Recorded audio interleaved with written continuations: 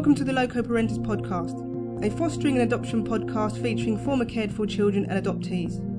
Hosted by me, Twyna Main, a former cared for child and adoptee. And this week we have Paolo Hewitt, music writer, journalist and former cared for child. Thanks for coming, man. Thanks for doing this. No worries. Glad to be here. So, you said you move around a lot. That's your Italian route. So, tell me a bit about yourself. Okay. Where do we start from the beginning-ish? Okay, my mother is from a place called Sorrento, which is near Naples. Yeah. And she was there during the Second World War, which was a dreadful time. Naples was... Is it the south? Yeah, yeah. And it was completely devastated by the war. There was, cholera was everywhere. There was no food, no water. It was a really bad time. And she eloped with a British soldier. Yeah. Guy called Hewitt, right? And they came to Croydon in 1947, which was the coldest winter in Britain ever. And anyway, my mother settled down. She had two children, Nina and Frankie. But in 1952, she had a breakdown. Yeah. And I think that if she'd have had that breakdown today, she'd have got loads of care and a bottle of Prozac and be back on her feet in 6 months. Yeah. But it was darker times, and she was put into a hospital, mental hospital up in Coulsdon, called Netherham. It's gone now. It was a huge place. Like when you see those Victorian films and they're in prisons and that kind of thing. It was horrible. And in 1957, she had an affair with someone. Not Hewitt. Okay. Ta-da! Oh dear. And here I came in July '58, and what was interesting about it was that nobody knew she was pregnant. Right. At the hospital. Yeah. They all thought, oh, she's Italian. They put on weight. So that's too much pasta. Yeah, too much pasta. We need to stop the bolognese. But 5 weeks before I'm born, they went, oh my God. There's a baby. There's a baby's on the way. And it was a big scandal. Right? Yeah. You can't be when were you born? What year I was born in '58. Right, yeah. So I was born there, and I was taken away, bada bing, straight away, because you can't be having... Kids out of wedlock. Yeah, exactly. Kids out of wedlock and kids in, in hospital. Yeah. It was like a complete thing. So the whole thing was covered up.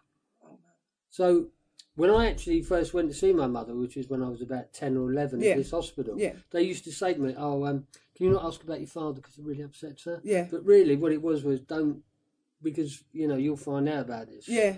So I was put into care, and then when I was 4, I was playing, and this shadow fell over me, and I looked out, and there was this woman there, and they went, "This is your new mother," right? Yeah. And her name, I can't say her name because I'm going to libel her, because she was horrendous. Yeah. She was dreadful. I had 6 years of hell. Yeah. Serious psychological. So where were you before you? So you said you went into care. Yeah. Where were you until you were 4? In this care place. Oh right, so just like a children's home. Yeah, it was like a nursery. It was just like loads of... I don't remember much of it. Cause, my first memory was actually looking down on myself. Yeah. I was in a cot or a bed, and I looked down. That was my first memory. Yeah. So I'm not really sure. I just remember sort of like... It was just like a lot of us young'uns. Yeah. Like 3, 4. Yeah. And anyway, they let this woman adopt me, and it was a nightmare. An absolute nightmare. Anyway, when I was 10, she threw me out. Right, she went.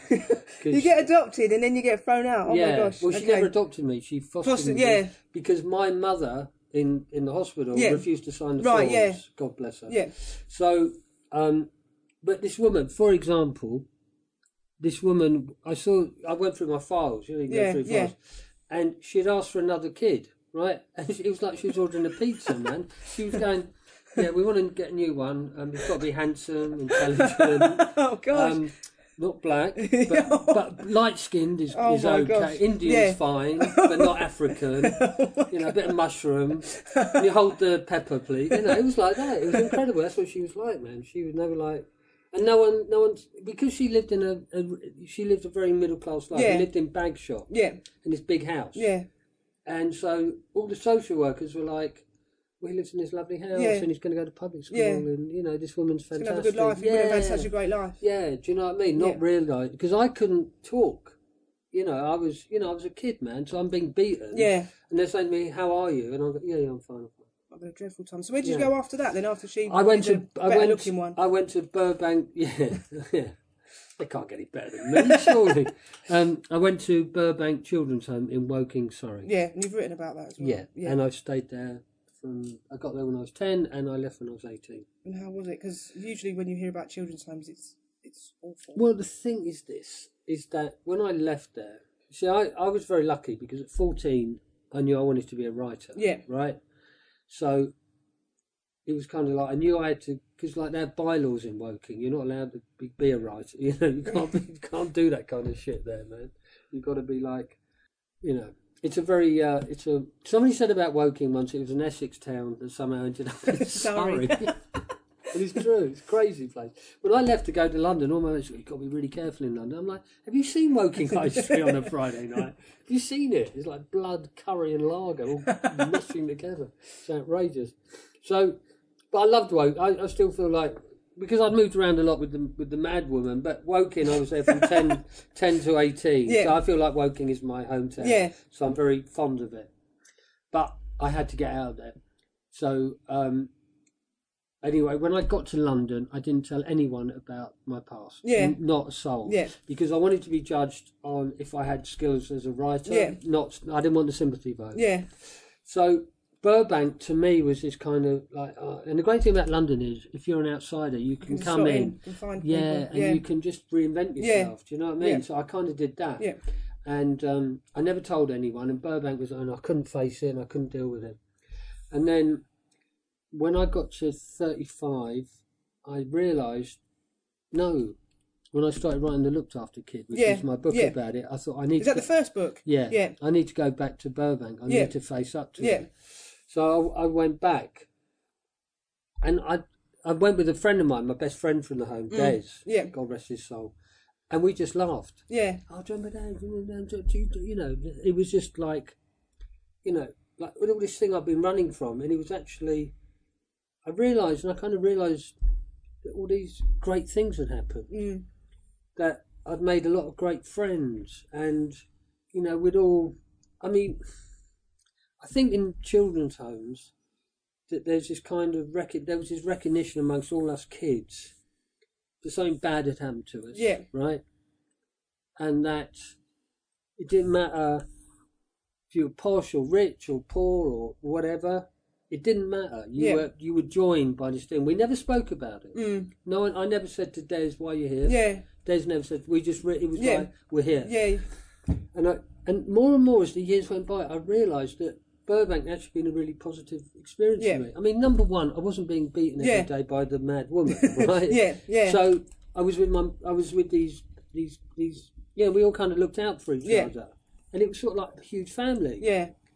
And even though I didn't have, you know, when you're 11 to 12, you're not going to hang out with 7-year-olds. Yeah.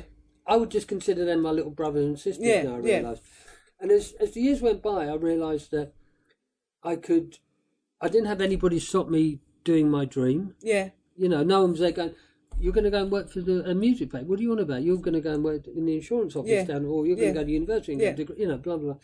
I had freedom. I had courage because I'd survived 8 years in a thing. It was like, what are you going to do to me that's not already been done? Yeah. I had the value. I knew the value of friendship and loyalty. You know, I learned a really. So as the years have gone by, I just look back on Burbank with a much more positive eyes. You know, because my experience of care is different. Like I went into care when I was 2. Yeah.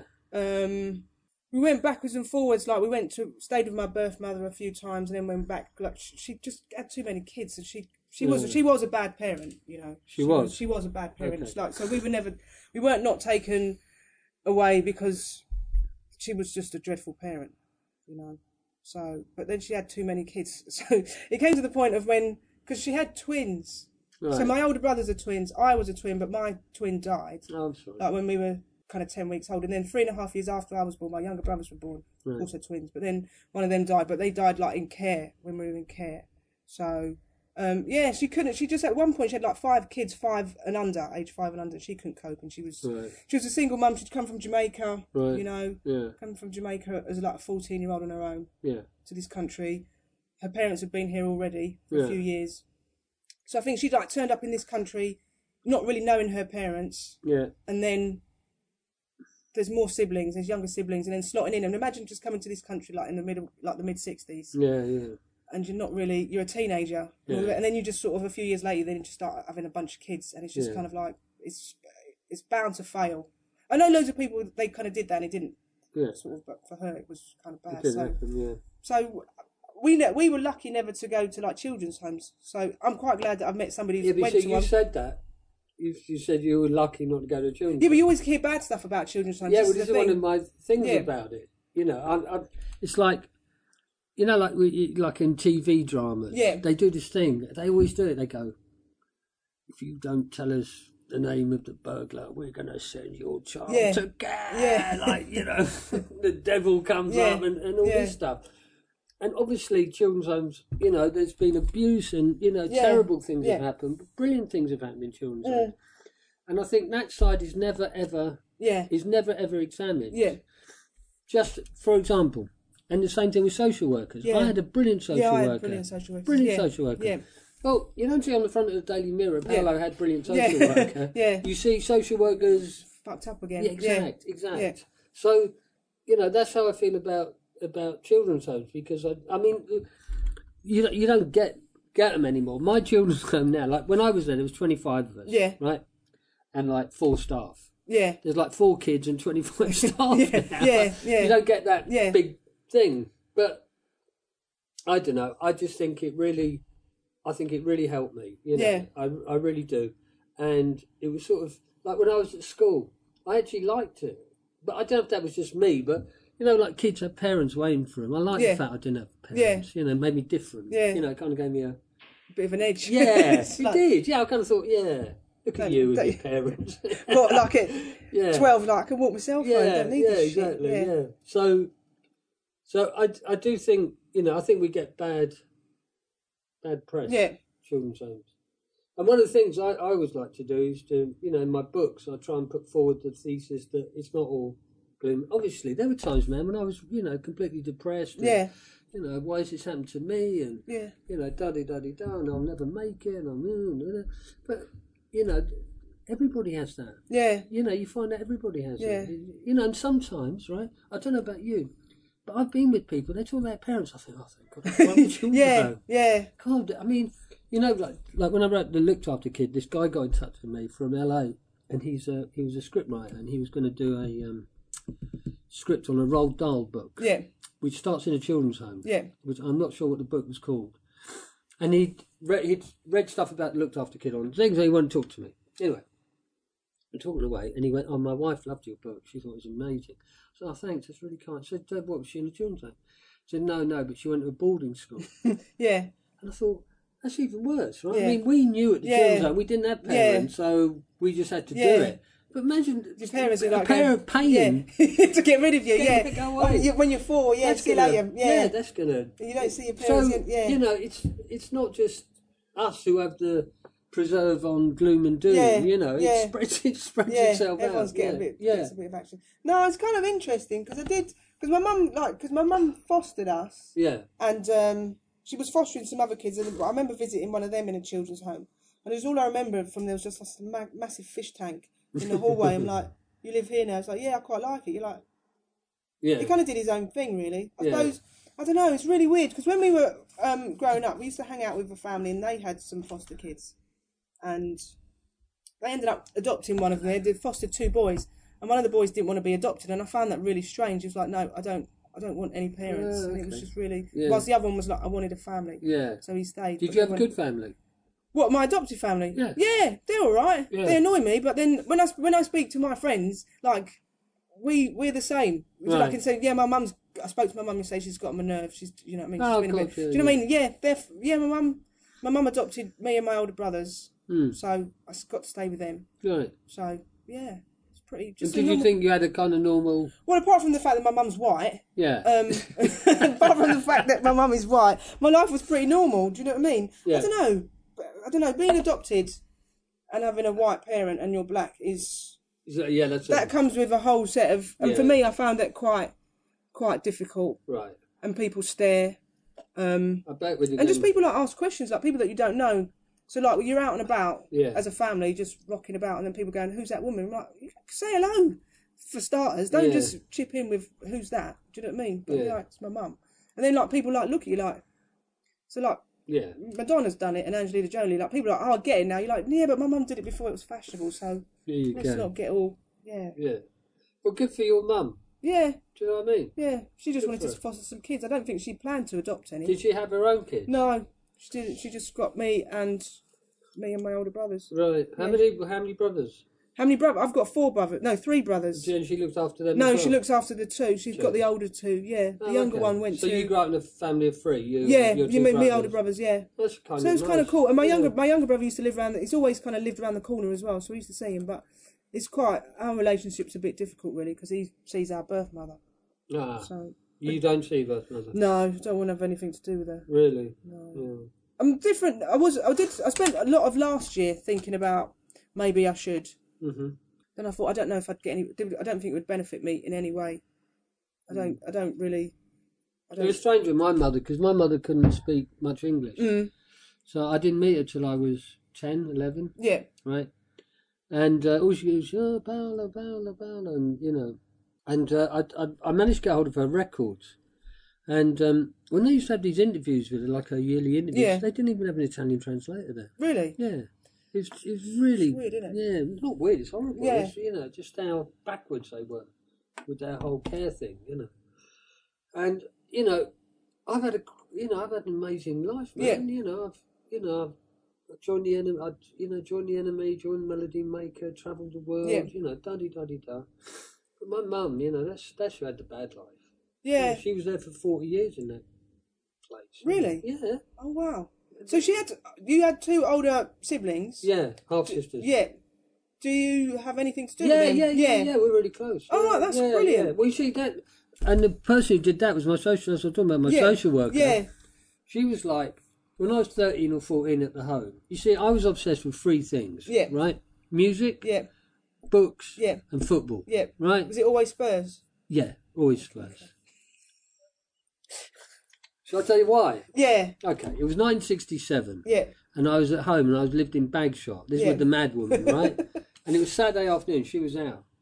Thank God.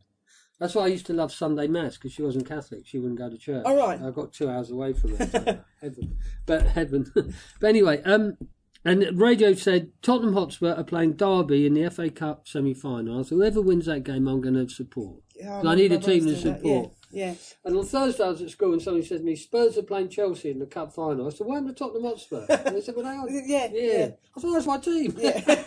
What do you team? You don't even know what they're called.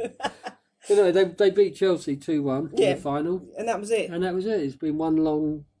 Because my brother, I remember my brother coming... I nearly supported Spurs, because my brother came home from school one day and said, we're going to support a football team, but I'll let you know tomorrow after school. So then he came in and then at tea time and said, we're supporting Liverpool. And went, how does that work? Yeah. It's either Liverpool, he came in and was like, either Liverpool or Spurs. I was like, I'm not going for any of that. So that's when I supported Charlton. Right. And then I just thought I need a bit more glory. But you do know that in life you can do many things. You can change your house, change your car, change your partner. Change it. You can't. You shouldn't change. You can't be changing your team. I do check in on Charlton. Oh, that's good of you. I do. Do they look out for you? No, not at all. She's checking in. I'm like, they're doing all right. Oh, no, right. Arsenal, how they do? Yeah, I did even start looking in on. Do you go to Arsenal? I've been a few times. Have you? Yeah. I went once. What, to Emirates or Highbury? To the Emirates. All right, yeah, it's all right. Well, I just went on the keep your friends close but your enemies closer basis. Yeah, that one. I thought it was horrible. It's all right. I hope our stadium's not like that. It will be. They're all soulless hellholes now. Yeah, they're not very nice. Yeah. So you got into music. When did you get into music? When I was 5 years old, and I was sitting at a breakfast. It was Sunday morning. I was on my own, and the radio was there, and suddenly they played "She Loves You" by the Beatles. Yeah. And I was just. It was like, wow. It just knocked me. It was like, you know, I was in another world. Yeah. I was just the whole day. She loves you. Yeah. And I thought, Paul McCartney, because I've got hair like a and just jump on my bed, and so that's when music became really, really important to me, and I was just obsessed with it. Yeah. And I got obsessed. I was a really good reader. I was reading Greek mythology when I was 6 or 7. Just trying to imagine you. Yeah. Well, I was up in my little room. I was up in my little room, And the great thing about things like Greek mythology is suddenly you're off, fighting armies and putting down temples and Trojan horses, and all that stuff. So I was very, anything that took me away. Anything that placed me in the present. Yeah. When you read a book, you're in the present. When you're listening to music or playing football, you all those things. You're not thinking about you're just what's going on there. And when I was 14, I walked into school and I saw my mate Enzo, who's also Neapolitan, and he's reading this paper, and I said, "What is that?" Because I saw this picture of a band on it. It's the New Musical Express. And I was like, "What's that?" Yeah. He said, "It's a paper about music." I said, What do you mean?" I couldn't. Yeah. I never knew there was such a thing. Yeah. And in the end, I'll just read it. And I read it, and the light bulb went on. That's what I want to do. Right. And I told my English teacher, and she laughed at me. So I've never told anybody what I want to do. No. Yeah. Why do teachers do that? Yeah, I know. Always. There's always teachers you like. And when I was about 40, they had a school reunion. Yeah. And I thought, because I'd written about, 10 books by then, I thought, I'm rang my mate. She said, "Miss Woodhead going to be there?" I said, "No, she passed away." Because she'd have been there, I was going to go there and go 1, 2, 3. Have some of that. Yeah, exactly. But so I was very lucky. I was very lucky that at 14 I was given that. Yeah. There's people much smarter and much more intelligent than me who still don't know what they want to do in life. Yeah. Do you know what I mean? Yeah. They've kind of wandered, but I was just I had a focus. So I knew I had to get here and I had to get there. I had to get to London. Yeah. When I got to London by getting into a college, North London Poly in Cambridge Town. Yeah. Then I wrote for the student newspaper, and then I sent stuff off to Melody Maker, and they took me on. Yeah. And, you know what I mean? It was just that. I've just focused on that. Got a bit of drive. Yeah, and I think if you do that, if you have, I really do think you can create your own reality by the strength of your thoughts. Yeah. If you think I'm going to go and do that. Yeah. I don't care if I'm from a children's home. I don't care if I've got no money. I don't care. I'm going to go and do that. Give it a go. Yeah. Not give it a go. I'm going to go and do it. I'm going to do it. And the thing for me was, if I'd have failed, I could always go back to Woking, or do you know what I mean? Yeah. I could, but for me the worst thing was to have been lying on my death and think, I've not done anything. I didn't try it. Yeah. And I tried it, and thank the Lord. Written loads of books. When did you decide to write about being in care? Well, the thing was that I kept on thinking I should write about it, and then I thought, I'm not ready. Yeah. I'm just not ready. And then at that time, there were all these books coming out by this guy, what was his name? Dave Petzer. Petzer. And it was all like, and then she did this, and then she did that, and then she did this, and then she did that, blah, blah, blah. And I thought, no, I want to... And it was only when I was 40, and I thought, I can do it now. Because I was much more interested. My foster mother, when I was 7 years old, locked me in a cupboard, right? Now, that's quite dramatic on paper, but what's more interesting, why? Yeah. What was driving her? Yeah. What was going on in her life that she was ordering kids up like pizzas?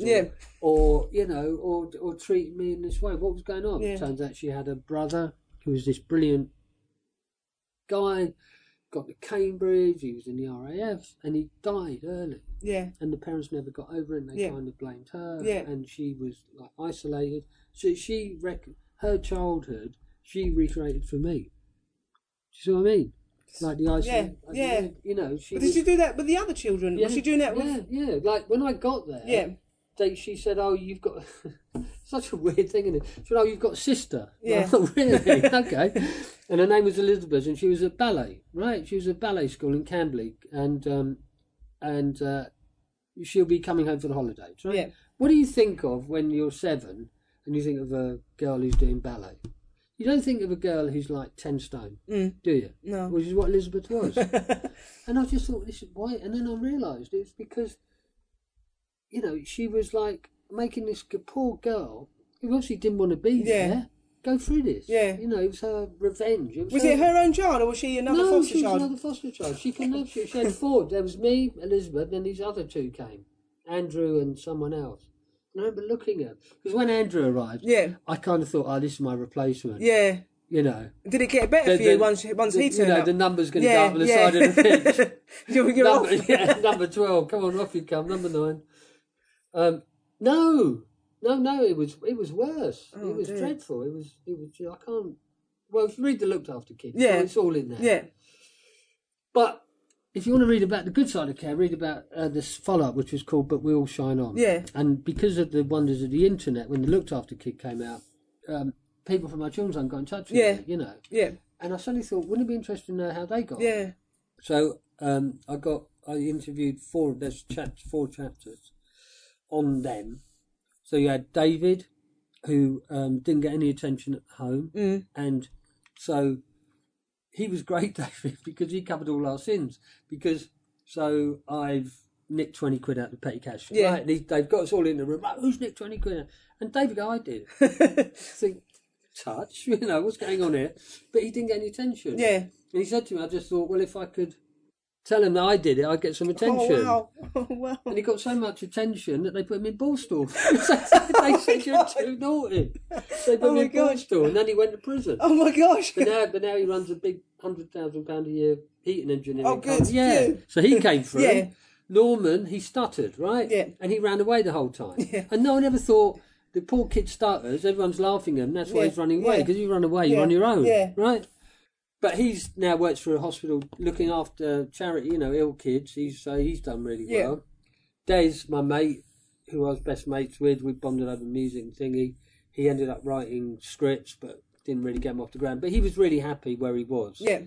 And Terry was a loony man.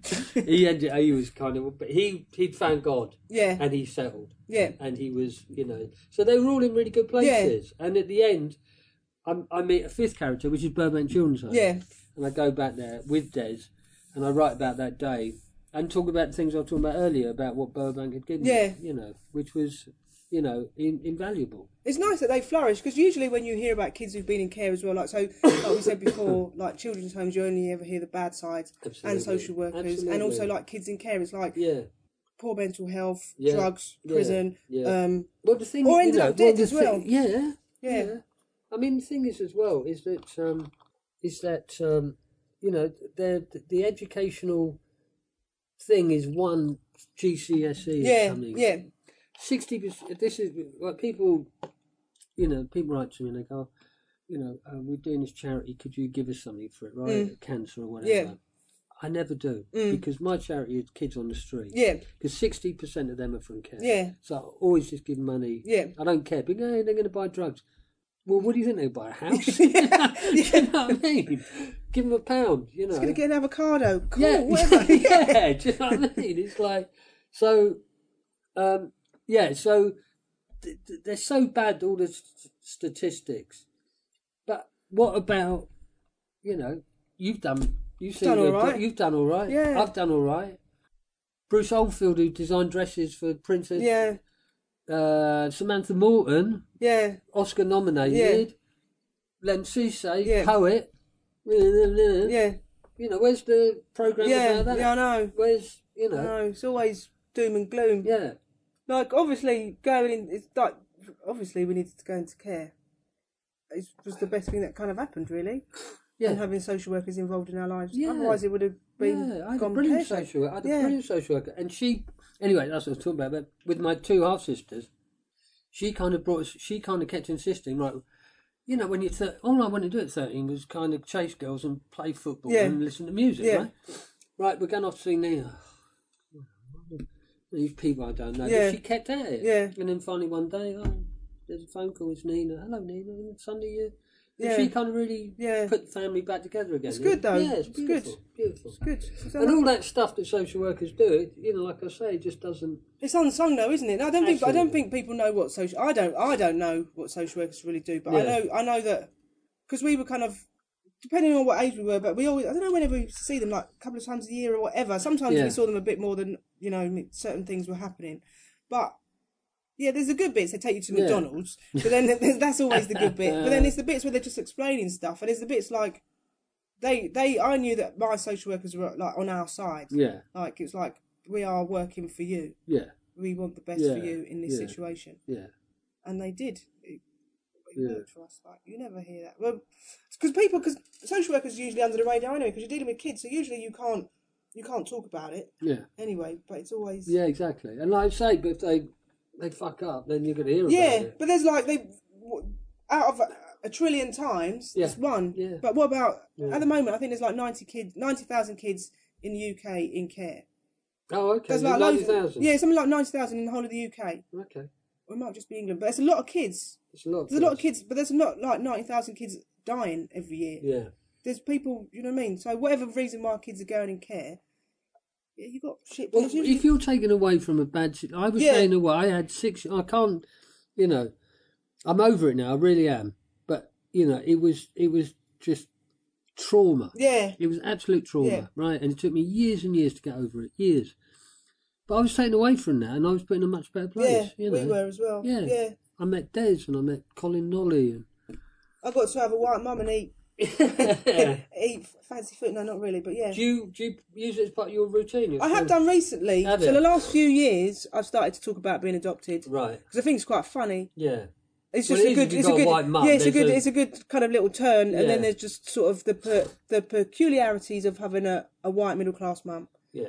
And being black. It's quite amusing. Yeah. But there was one bit when I did my show sort of last year in Edinburgh. Yeah. My show Black Girl, and I had some friends come and see me do like a preview, like a work in progress, and so, like I've known some of these people for ages, and there were a group of people there who didn't know that I was adopted, and so just before I was going to say, reveal the joke, I felt like I was going to cry. I felt like, oh my gosh, I'm telling these people, because I never really know how you're meant to tell people. Did you tell people? You didn't tell No, because I don't know how you're meant to tell people, so it's really weird. So then you're walking around just being quite secretive and no one quite knows you because you're not giving information away, because you're like, I don't know what information I can give and what you're going to make of me once I give you that information. The thing is you're so right, and also the thing is, it's where do you find, like, I had this 2 friends, right? And I used to go round to their house, and they'd cook really nice food, and we'd listen to music, and, you know, blah, blah, blah. And he's really, well, he's not into football, he supports West Ham. But, you know, and I'd known him 15 years, and looked after the kid came out. And Jenny rang me up. She said, I've known you 15 years, and I never knew any of this. Yeah. I said, but the thing is, Jenny, right, when I go to your place, it's really nice, you know, like, why am I going to say, oh, by the way, guys, you know, I was taken away from my mum, and I beat her. And then I went to a mad. Yeah. Anyway, good night. Yeah, then I grew up in a children's home. That's like my first dating. Yeah. It doesn't make. You can't. Yeah. You know, it was only. Because then when I was at school, obviously people knew, and then so like primary school, junior school was kind of fine. Yeah. Then when you go to secondary school, it's just a bit weird because you're all just teenagers and everyone's just being a dickhead. Yeah. And then no one really knows. You don't tell them until it's parents' evening, and then your mum turns up and everyone's going, "Why's your mum white?" Not this again. Yeah. So then you just stop talking about it. Yeah. And then when you get to an adult, you just think, I don't have to tell anybody now. No one knows. No. Yeah. And so you cannot create yourself. Yeah. But you can also just leave bits out. But did you have this thing where, like I had, where you thought, I don't want the sympathy vote. If I'm definitely. If I'm going to succeed, I'm going to succeed on my own. And then, or sometimes people want to ask why. Sorry. And it's kind of like when I joined the NME, you know, which is my whole, you know, like the first day there, and I thought, oh my God, they've got a computer somewhere. And they put my name in, and it's come up. It was in a children's home, and they give me this job. Yeah. You know what I mean? One of those kind of. Yeah. I was thinking to myself, oh, I must be a good writer because I'm at the NME. Yeah. I just thought, oh, you know, it's giving him a leg up. Yeah. Do you know what I mean? And I hated it. Because I don't feel sorry for myself. I don't feel sorry for myself in any way. But I think sometimes, I don't know, because I don't think any of it, whatever happened to me, was my fault. Good. That's good. It's not my. Did you think it at the time though? No, I've never thought that. That's good. But no, I think my brothers are the same as well. I don't. But none of us are like. Yeah. We're a bit slightly. I don't want to say arrogant, but we're also a bit like. Yeah. It's not whatever. It's not our fault. Yeah. So that's kind of good. That's really good. Yeah. Because I think that even though I suspect I really did, because I was a kid. I was 5 years old. Yeah. So this adult's telling me that I'm worthless and stupid and you kind of think, oh, I must be. Yeah. They're telling me. Yeah. You know, even though I suspected I wasn't. Yeah. And I wasn't. Yeah. It's a weird one. I don't know. But I think kids do. They you know, that sort of thing. But I'll tell you what you should do also. Have you got any children? No. Have a kid. I don't want kids. I'll have a kid, man. Why? Because it takes it all away. Because I've got he's 2 and 10 months, right? And some people say to me, "Oh, you'll have your childhood," right? Yeah. I think, oh, don't be silly. Yeah. It's true, man. Yeah. Do you know why? Because a happy childhood to me was a completely abstract thing. Yeah. Right? Yeah. I'd never seen it. I'd never experienced it. I'd no idea. But hopefully, with Rafi, he's having a happy childhood. Yeah. I can see it. Yeah. I can see the happy childhood, and it suddenly becomes real. Yeah, but then I think, because my younger brother, he had kids, and then he's like in contact with our birth mother because he doesn't remember her. So he doesn't have any relationship with her. He doesn't remember what it was like to live with her. Yeah. So he imagines her to be that we were taken away, like the social workers took us away from her. Yeah. And she was a good mum. It's like she wasn't a good mum. She was a dreadful mum. Yeah. So he has a relationship with her, and it's just like... But do you think with your mum... Yeah. But do you think with your mum... You say she was a dreadful mum. Yeah. She wasn't like my foster mother, was she? Yeah. She was? Yeah. Oh, she was into that business. Yeah. Okay. That business, yeah. Okay. All right. The thumping business. Yeah, okay. Business. So you needed to get away from her. Yeah. Okay. So he didn't live with her. Right. So he was born, so he went straight into care, and then there was one point when we were all five of us were in the flat. Yeah. With her and my younger brother's dad. Yeah. And she was chasing after. So they had a massive fight. Right. She chased after them with a knife, and the police were called. And that was the last time we were all together. Right. And he was 9 months old, so he doesn't remember any of that. Yeah, yeah. And it's like, the woman's It's dreadful. hard though. Yeah. It's hard to. But he always wanted his mum though. Yeah, that's the thing. Yeah. Whereas I knew her, and I don't need to know her. Yeah. And I'd be cool if I met her now, I think. But I went through different stages. Yeah, you like when I was young, yeah. I was kind of like, I was petrified. Yeah. And then when I got to early teens and 20s, I thought, if I see her in the street, I will knock her out. Right. I will kick the shit out of her. And now I'm just like, yeah, whatever. Yeah, yeah. Like, you'll probably, by the end of it, you'll probably have sympathy. Yeah, I'm half. One thing that really helped me was to find out about my foster mum, because that removed, like, I was just unlucky. Yeah. Like when she came to that nursery that time, she'd taken some other kid. Yeah. I might have gone with some lovely family, and it'd have been all hunky dory. Yeah. Yeah, boring little life. Yeah. I'd probably be in Woking. Still supporting Spurs. Never mind. So, yeah, but I mean, it's like to find out about my foster mum really helped me. Yeah. It really did, because I thought, oh my God, it wasn't about me. It really wasn't about me. It was about her. Because my brother's, I've thought that since with my mum, the older I've got, and I've kind of realised what it's like to come to this country on your own in the 60s, and then just a lot of other stuff. And I know that happened to a lot of people, and their lives were all right. But then it's kind of like, what happened to her when she was in Jamaica on her own? Yeah, there's something happened. Do you know what I mean? There's stuff has happened, and it's like, you've come here, and it's just, we were just the brunt of that. And I realised that. And my brothers met her at the end of 2016, my older brothers. They went to, like, my younger brother's adoptive mum passed away, so they went to the funeral, and she was there. And I didn't go because I knew she'd be there. So I was like, no, I don't want to be there. But she was happy to see them. She was happy to see that they've turned out all right. Okay. And they're just, you know what I mean? Yeah. That was nice. Yeah. And that's nice for her to sort of... And she wants to go back to Jamaica now. Oh, okay. Yeah, she's kind of like, when I retire, I'm going back to Jamaica. And you're like, what a weird... Your time in the UK has been not very good. So I hope that the last... And I do kind of think, I hope your retirement is a nice one in Jamaica. Yeah. I don't really, I'm quite ambivalent about her and it now. Yeah, you sound it. I'm a bit more like, a bit chilled about it. Yeah, I can't be asked being angry about it so much. Yeah. Like I used to be. Well, sometimes I get a bit. Yeah.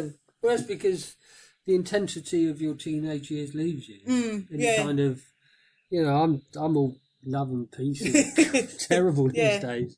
I'm like, I love everyone. Yeah, it's just, I'm really into this guy, Emmett Fox. Do you come with things like a spiritual Christian thing? And, it's to do with Jesus and that, but, that Jesus said, don't go to the altar if you have resentment against your brother. Go and make peace. Yeah. I'm really into that. Really? I've been bringing people up. I'm really sorry. You do, because after a bit you suddenly think, you know what? You can burn a lot of energy and it's not doing all of that kind of stuff. I haven't got it anymore. Yeah, I haven't got the energy. Might as well find the love. It's much healthier, I think. So you got into the writing. Apart from Arsenal fans. Oh, leave it out, mate. Come on, seriously. You're a Spurs fan. Do you know what I mean? I don't even understand that. We can't even... When I saw that, I was like, oh, have a look at the table, and it goes Man City, Man United, Tottenham. Yeah, first right? time, yeah. And then you go down a bit more, and there's Arsenal, and that's how you understand it. Enjoy that, but when this is like the first time in ages. No, it happened last year as well, and it'll be happening for the next 100 years. Nah, listen, this is not a football podcast. Oh, okay, sorry. Okay, what did you wanted to know how I got into writing? Yeah, because I'm interested in the writing bits. How do I get into it? Yeah. Well, okay, so 14 I Read the Enemy. And this is what I want to do in life. But who do you like musically, apart from the Beatles? Who did I like? Yeah. Well, I liked, at that time, because I grew up in the 70s. Yeah. So I liked loads of chart hits from the 70s. Yeah. And it was great, because these singles would come from nowhere and be number one. Like Miss Grace by the Times, or Hey Girl Don't Bother Me by the Tams. So I loved T-Rex, I loved Bowie. And then Staples, I love Staples singers, man. Mavis Staples. I interviewed Mavis Staples. I was like, no. Nina Simone. I interviewed Nina Simone. Really? Oh, yeah, man. Wow. I'm telling you, right? Yeah, like when you had to interview Nina Simone, the manager would talk to you for an hour. He'd like make sure that you were on the level, right? Yeah. Because she wasn't going to... She was difficult, wasn't she? Yeah. So I convinced him, said, okay, she's waiting for you in the room. And I wanted to know two things. I've got 27 Nina Simone albums, right? So I wanted to know how many more before I finished the collection. Yeah. And could I write her biography? Yeah. Right? So I walk in, and she's sitting on this sofa, and I have to sit down there. Yeah. So the body language, I'm looking up at her. Yeah, right? yeah. And I said, oh, hi, Miss Simone. So I'm Dr. Simone. Okay, I'm a doctor in music, and I said, okay, fine. Yeah. I said, Dr. Simone, what have you been doing lately? I've just finished writing my biography. So how many albums have you done? 54. Oh, my God. You know the best bit, right? The best bit. I said to her, you know what I love about your music? I said, it's just like you do everything brilliantly. Like classical, folk, jazz, blues, pop, musicals, shows. So you do it so brilliantly. What else should a genius do? Do you know what? I just wanted to kiss her. I just wanted to hug her. Oh, I love you. I remember reading an interview about her, and when she moved to the south of France or something, and she shot her neighbour's son. Yeah. And when I read that, I was just like, "Oh, I like this woman. Yeah, she doesn't mess about." I know. She was telling me when she went to live in Libya, she had this really abusive husband in America. Yeah. And of course, she grew up in the civil rights time. I mean, there's one of her songs, Mississippi Goddamn. Right? Yeah. And that came about because she was Medgar Evans got murdered, and she went down to her garage and started putting a gun together. She was going to go and shoot every white person she saw.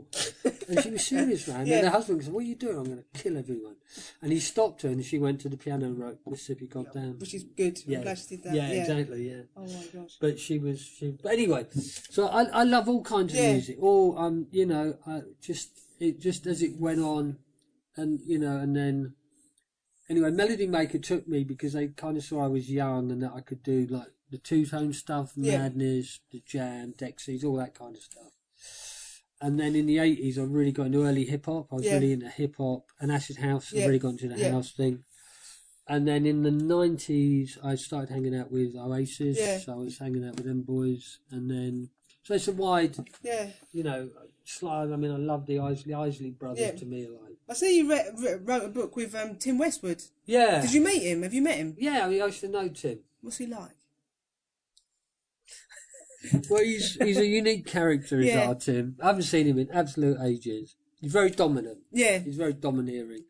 And that book didn't come out very well because I wrote an essay about the route to hip-hop. Yeah. The kids ain't going to read this, man. And I kind of gave in to it. And I got my mate to transcribe some rap records. Oh, right. And we just put the lyrics in and he got them all wrong. And he was honestly, he's contender for worst music book ever. Really? Yeah, oh, right, you got them all. Dreadful. But he was too. But Tim, he was doing his thing. Yeah. Do you work with? Do you do stuff with kids who've been in care? Like, do you do? I did a thing on Friday down in Maidstone. Yeah. They were launching this thing called Lifelong Links, and it's to do with the fact that so you're a 10-year-old kid. Yeah. And you haven't seen your mother. And you go on social media. Yeah. Well, that's fraught with danger. Yeah. So what they're trying to do is to start this program where kids want to find someone. Yeah. Can do that. So I did a reading from But We All Shine On down there. If anybody wants anything to do with care, I'm there. Yeah. Absolutely. Yeah. I've done loads of stuff. Actually, this is the best one up in Birmingham. And I wrote an extract from the Looked After Kid. Right? Yeah. And the start of it was me waking up in the children's home, and I'm talking about the fact that Mossy Ryan's going to I go to clean my teeth, and Mossy Ryan's going to beat me up. Right?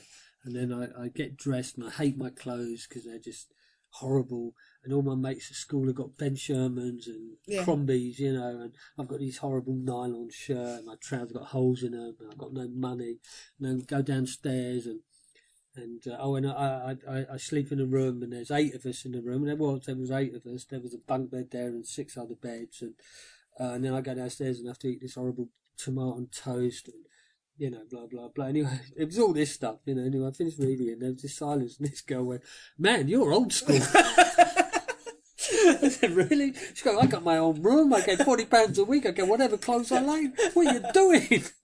I was going, well, it's 1972, I mean, things have changed a lot for kids in care on that level. Yeah. Material level. Because when my younger brother, he used to live, so his adoptive mum also fostered other kids. Yeah. And she used to give the foster kids, just they used to get loads of pocket money, but she used to give them like their clothing allowance as well. Yeah. And my younger brother found out about this and went, "Listen, Yeah. I know you've adopted me, but I think I'm entitled to that kind of money, right?" So she used to give them that. So I went home to my own mum and said, "So up the road, Junior's giving the kids this and this. Can I have that?" Mum's like, "No." I was like, "What kind of mum are you? You're bad." Yeah. So they're having a better time financially. They are, yeah. When I went back to the children's home, I was telling you with Des, with the room... Is it still there? Is it still a children's home? Yeah, I told you there's 4 kids. Yeah, but is it still used as a children's home? Yeah, 4 kids, 25 staff. All right. Rid of our old bedroom, right? Yeah. Where 8 of us slept, right? One bed. One bed with an alarm clock and a TV and a stereo. We're going orphans, they don't know they're born. Look at this, outrageous. Because this guy that shows around was going, "Why are you so shocked? We're going, there were 8 of us in there, man, 8 of us." I didn't have anything. Yeah. And now they got, their own TV at the end of the bed. And good for them. Great, at least have some comforts, what I mean? We didn't, And there was, there's all these staff. I walked up so when you come to Burbank, it's off a hill, and you walk up this drive. Yeah. The amount of cars on this drive, I couldn't get through them. It's all the staff members, Yeah, but who are they? Like social workers? I don't know what. There are loads of them. So when you were there, who was it? Just social workers or just like carers? It was people who. There were 2 people who ran the house, Gary and Sheila, right? And then there was Pat Henderson. She lived in, and then there was about 2 or others who would come in. Yeah. And their job was basically get us up, get us fed, get us dressed, get us to school, get us back from school, get us fed, get us undressed, get us to bed. Job done. Yeah. You've got to remember, it's like a huge hotel. You've got 25 kids, all these bed sheets have to be washed, all these clothes have to be... It's all that. So there was no kind of, "Oh, well, let's sit you down and, let's give you a bit of counselling." Yeah. None of that. It was just like... That's why your mate had to admit to all these crimes. Yeah. Because he just wanted a bit of attention. Exactly. Oh, wow. Yeah, whereas now... Yeah, there's a lot of... there's probably 3 of them sitting down. So how was your day at school, How do you feel, How do you feel about your situation you're in? Yeah. I'm angry. Cool. Just express yourself a bit more. I've just told you I'm angry. Can I go out now? Smoke a fag? Yeah, exactly. Oh, cool. Just do that. I don't know. So what advice would you give? I don't know. Advice is the right word. I don't know. What would you say? So, like when you were young, right? All I'd say is this, right? If I can write 22 books and come from where I come from, you can as well. Cool. Wherever your dream is, you can do it. I think we could end on that bit. I'm just going to say thank you very much, Paolo. No worries. It's been lovely to chat I've enjoyed to it. Yeah, I've enjoyed it. It's been good. Thanks for listening to the Loco Parentis podcast. Special thanks to Andrew Mills for letting us use the Dress Circle bar at the St Martin's Theatre. I've been Twana Main. See you soon.